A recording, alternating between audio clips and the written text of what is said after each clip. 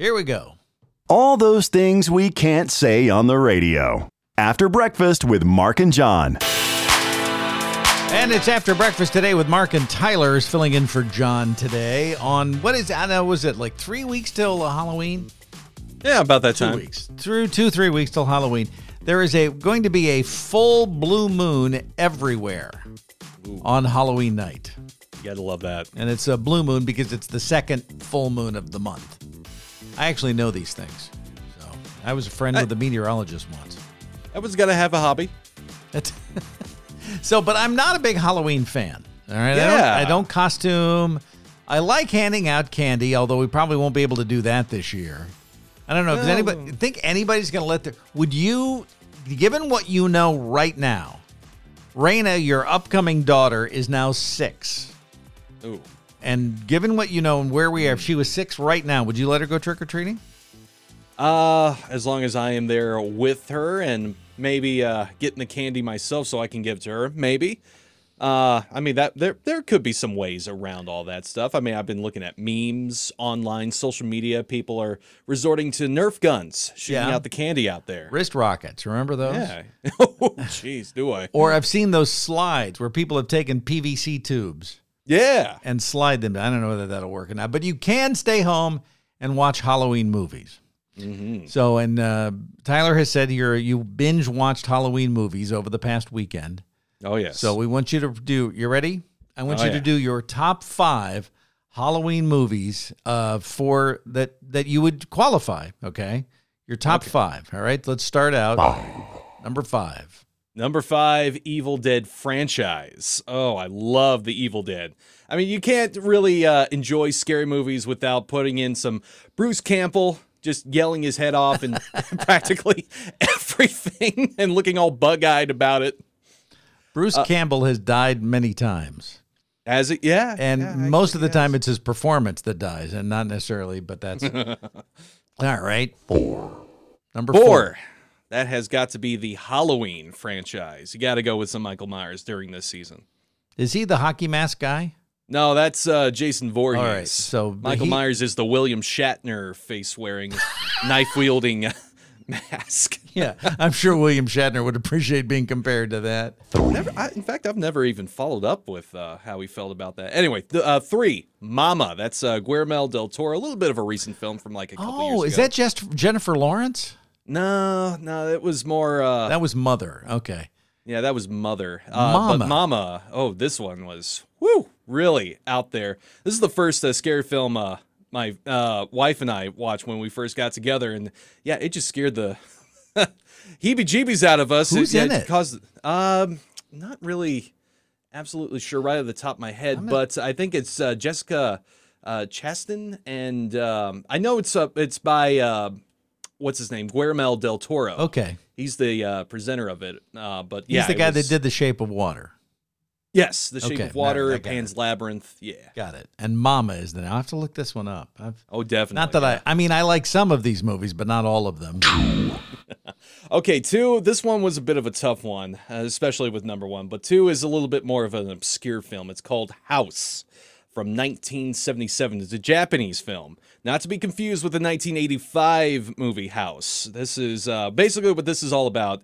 It's a girl bringing her schoolmates over to her creepy aunt's house, and that's where things get crazy.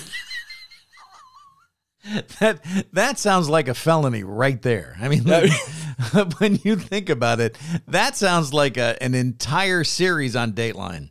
Does it? Yeah, it's just the way it is. Okay, so here it is. 1. What's your number 1 Halloween film? All right, so I'm going to take you back to 1987 with this film right here, because this was the film that just stapled my love for Halloween. Monster Squad. I love this movie. I watch this movie whenever I get a chance. You got all the monsters partnering up together. You got Dracula, Frankenstein, the Wolfman, the creature from the Black Lagoon, the Mummy, all trying to get these group of kids who have discovered a journal or something. I don't know what this movie was about, but it was absolutely fun. It's 80s tropes all the way. Monster Squad. Monster Squad. Okay. So I've never heard of that one either. I'm going to have to you look gotta some of watch these that. up. Now, I'm not into the really bloody movies. Oh, no. This Monster Squad, it's It's a PG-13 film. All right, so you could watch that with older kids, maybe. Yeah. Oh, cool. That Well, also, I mean, kids of my own, not random strangers' Right, kids. Yeah. But again, don't put we're me in a talking corner right felonies here, which we do have to be careful about. But, we can talk about felonies because we're on the podcast. Oh, boy. And we're not officially on the radio, which always makes sense. Now, we talked about this off the air, Night of the Living Dead, the original, which is not technically Halloween, but certainly a scary movie in its own. Well, I would say it is Halloween. I mean, everything about it's Halloween. You got Graveyard, The Walking Dead, and, survivors and humanity's or sanity, dwindling down minute by minute. But my favorite of all of these, from a story standpoint, is The Stand. They've never really made a good... They're supposed to be making another version for one of those cable channels that you have to pay $9.99 a month for that always takes it out of your bank account, that causes you to bounce something at some point because you don't know when it comes out. Absolutely. I've never actually seen the original Stand. Well, the book, and you have to read the unabridged version of the book. Okay. Because they released an abridged version of the book, and it takes out too much. Oh, why did they have to do that to begin with? Because it was too big. It was supposedly. And then, because it was written, I believe, early in Stephen King's career, back when the editors could tell him what to do. Now, nobody can tell Stephen King what to do. So, this very long, and the first part of it is a pandemic. Oh. So, it starts with this huge pandemic and then becomes this really weird thing at the end that... And again, it's not really Halloween, but it's Halloween if you think about zombies and everything else. So, okay. In any case, so The Stand, the TV version they've made the first time was not very good. And I didn't think really represented the book as well. And supposedly they're doing it again. So I'm looking forward to that. When you're bringing something that's Stephen King over to, local or television, yeah, you really got to take some strong, filters on some stuff. Tommyknockers. If you ever have a chance to see the TV movie they made from Tommyknockers. I think I did see that a long time ago. What was that one about again? That was about the airplane and the people disappearing. The Langoliers? No, that was a different one. Maybe that was the Langoliers. Yeah, the Langoliers was the one with the people on the plane. What was the Tommyknockers? I thought that was the one with the plane. But what's the best Stephen King movie ever made? Oh, boy. That is a tough one for me, but I would have to go with the first ever Stephen King film I ever watched, and that had to be It. Yeah, the original It. The original It with Tim Curry and everything, yeah. All right. Or John Boy. Have you ever watched Maximum Overdrive? Yes, I have watched Maximum Overdrive. That's the best. Stephen King is in Maximum Overdrive. Yeah, he is. At the beginning.